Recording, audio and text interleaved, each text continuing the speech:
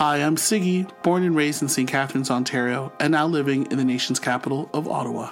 And I'm Jesse, born in Manila, Philippines, raised in Toronto, Canada, and schooled all over southwestern Ontario.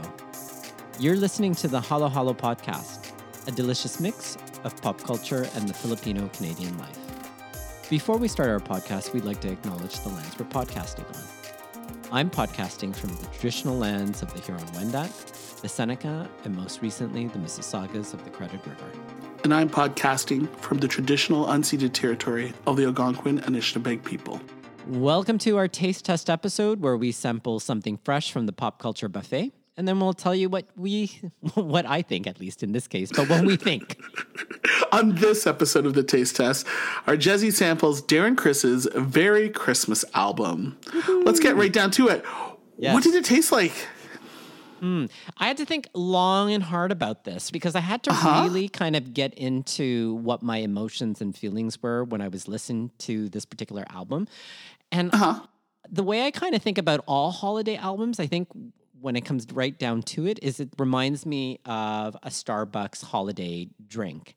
And this one very much reminded me of the new Starbucks sugar cookie oat latte. Have you had that?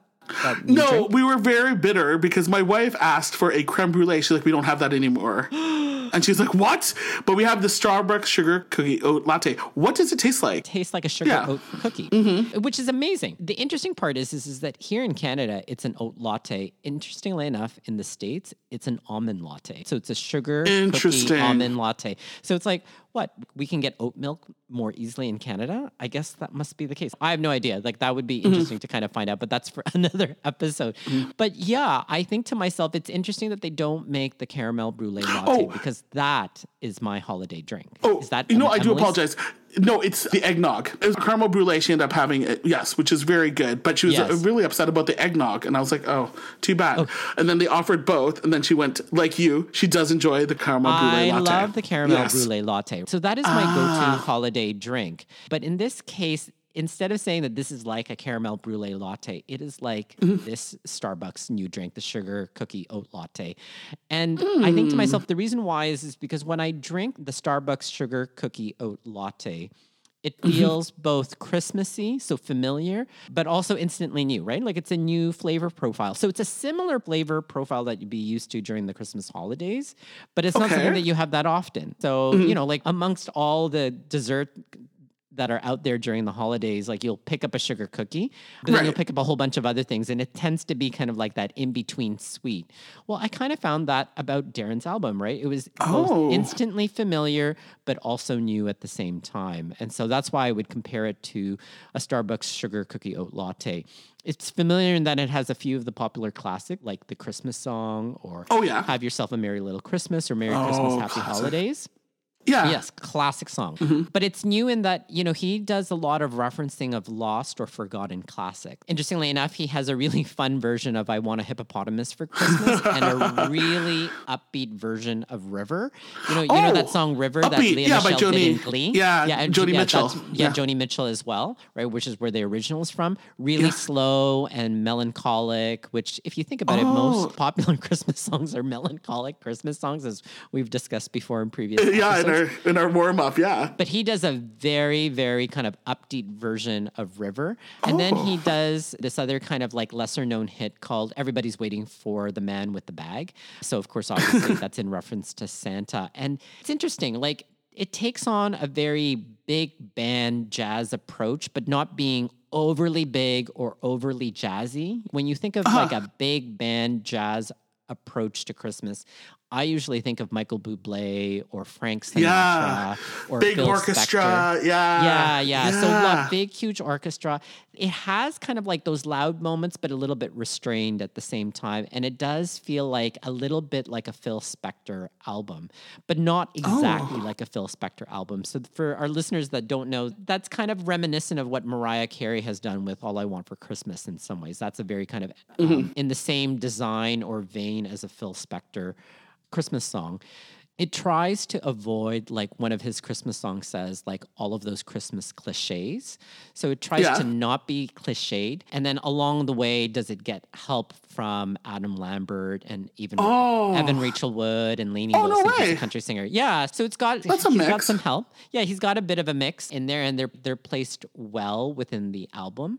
Because what's a Christmas album, but with a few people being featured along the way. And so again, like it has notes and familiarity with Christmas music, and yet at the same time, there's a lot of new stuff in there. That's how I would probably say what it tastes like and why I compare it to a sugar cookie oat latte. Does the sugar cookie oat latte, was it worth pop culture calories? I think so, but I would have to kind of say, and the reason why it's almost conditional in some ways is it really depends on my mood.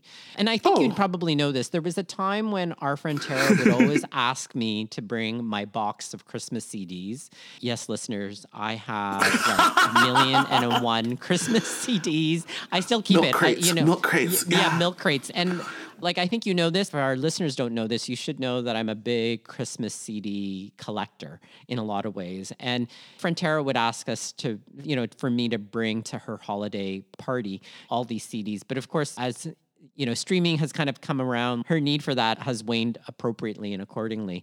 But I absolutely love Christmas music. And I always, as you know, enjoy looking in September or August as to what's going to be released in the Christmas season. And so, and the reason why I'm kind of giving you this kind of story in terms of pop culture calories is that for me, Christmas evokes nostalgia. And I find that there are rarely really big breakout hits or classics, very few. Like, I think maybe the last one I would probably have to say was before Mariah Carey's kind of big Christmas album is probably Michael Bublé's Christmas album as well. I don't know that it fits in that, but it doesn't mean that it wouldn't be in my rotation playlist of sorts. So, as far as I'm concerned, if I'm in the mood for something different, I think I'll definitely listen to this album in the background. And I think in my mind, like where I'm actually listening to it is when I'm like doing some Christmas baking is really what it kind of comes down to at the same time. So something in the background. I know. So but that's kind of what I was so thinking. on point. So this is why we have the taste test. We're totally throwing up the balls and you're batting them down. Yeah, and that's exactly how I kind of think I'll be listening to it, as I'm wanting something just a little bit different, maybe not feeling nostalgic, and yet doing something Christmassy at the same time, like Christmas baking. So what I think is really interesting is it'd be interesting to maybe do kind of like a revisited this taste test in 5 years' time, where it would be like, has this album grown on me over the years? Aged. Yeah, so I wonder if it will. So that's kind of what I'm wondering. So, We'll earmark that for Hello Hello podcast season 9. I'll put that in our notes. Yeah, you'll have to put that in one of our Google Docs. Yeah. Absolutely. Now, you mentioned a little bit earlier, reminded you of some big bands earlier. Like, what else does it remind you in that big pop culture buffet, this album? Yeah, I would have to say, yes. So big band, certainly for sure. It reminds me of music like Phil Spector's Christmas albums or Michael Bublé's Christmas album, that one that he started off with and then repackaged a number of times with different deluxe editions and stuff like that. Yeah, deluxe. What it also reminds me on that pop culture buffet is that it reminds me of Clay Aiken's Merry Christmas with Love. And I think it's because of Darren's voice quality. I'm not saying that Darren's voice quality is like Clay Aiken's voice. I think that they're very distinct and different voices, but the quality and the warmth of him singing these Christmas songs reminds me of Clay's earnest-filled singing of some of these kind of bittersweet Christmas songs that he was singing. So that's what I would have to say. It's a cross between Michael Bublé's showmanship album of that Christmas repertoire that he's kind of put out over a number of years, as well as like the vocal quality and earnest that Clay Aiken has in his Merry Christmas with Love. I never knew Clay Aiken had an album. Yeah, actually, it was his second album. And I have to say, I actually loved the music. What annoys me is the song order on Clay Aiken's Christmas album. So, this is the days of the CDs. So now on my Christmas playlist, I put it in the order that I think it should have been in if I was his producer, and say that this is the actual flow of Christmas songs. You heard it here first. You heard it here first. Not only will you give you taste test thoughts, but, order and orchestration. Now let's move on. What did you appreciate about Darren's album? Yeah, great question. What I most appreciated about it is that it didn't have to try too hard. And I think when you think of Christmas albums, there is a formula to a Christmas album. And some Christmas albums really try hard to be classic. And then I just have to say that they just sound nice. Carrie Underwood. But yeah, it's nice. There's nothing wrong with it. There's nothing. I mean, listeners will remember that I did a taste test on Carrie Underwood's Christmas album. Yes, that's right. Really nice. But I think sometimes that it just tries too hard to be classic. And I think if you try to be a classic, you just end up coming off as nice. I don't think you can actually put in your mind, oh, let's try to make a classic Christmas album. That's something that'll stand the test of time. I think what ends up happening is that it's nice. It's nice. I don't know that I would listen to it quite often, but it's nice. And then I also think, too, other Christmas albums try hard to be very different. And then it's like it comes off as instantly forgettable. And when I think about it, I have to really think hard on who was trying to be unique. I don't know, like CeeLo, maybe? Like I know some people might think differently. No, I think Sarah McLachlan had an album out. Remember Sarah McLachlan had an album? Yes. And it was a bit more wispier. It was just a bit more wispier and all that stuff, right? Like, yeah. And to me, that Sarah McLachlan album, like, it doesn't resonate within me. It doesn't reverberate in me. And in fact, I think of it more as probably a winter album as opposed to a Christmas album. I feel like it's something that I would be listening to at the end of January after a long walk in the snow or something like that, and thinking, I just, cozying up by a fire. But I don't necessarily think of like Christmas and gifts and the tree and stuff like that on that particular album. You, my friend, paint a pretty picture. Now, would you sample... definitely. This paints a pretty picture, listeners. We'll have to listen to this again. Would you sample the album again? I would. When I'm actually doing some Christmas baking, of course, right? And I would add it to my Christmas baking playlist is probably what I would say, in terms of sampling it again. And to whom would you recommend it? Who would I recommend this to? I would say if you want something really instantly nostalgic... Folks, this is not your album. I would just redirect you back to Michael Bublé's Christmas or Mariah Carey's Merry Christmas or Bing Crosby's White Christmas. Oh, that's a good album. Yeah. You can put that on. That really puts you in the mood, all that stuff. Like my favorite, of course, is the Christmas album by the Carpenters. That is certainly my favorite and go-to Christmas album. Oh, yes. I will play that.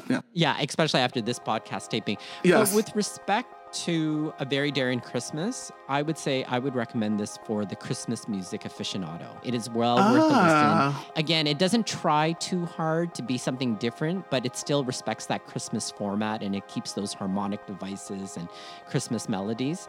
Anyone that loves Christmas music like myself, I think you would probably appreciate this particular, addition to the Christmas albums that are out there in the catalog world. Well, on that festive note, listeners, tell us what your favorite Christmas album is. And hey, take a sample of Darren Chris's album if you're in the mood for a sugar oat cookie or want to bake. Email us at hollowhollowpopculture@gmail.com.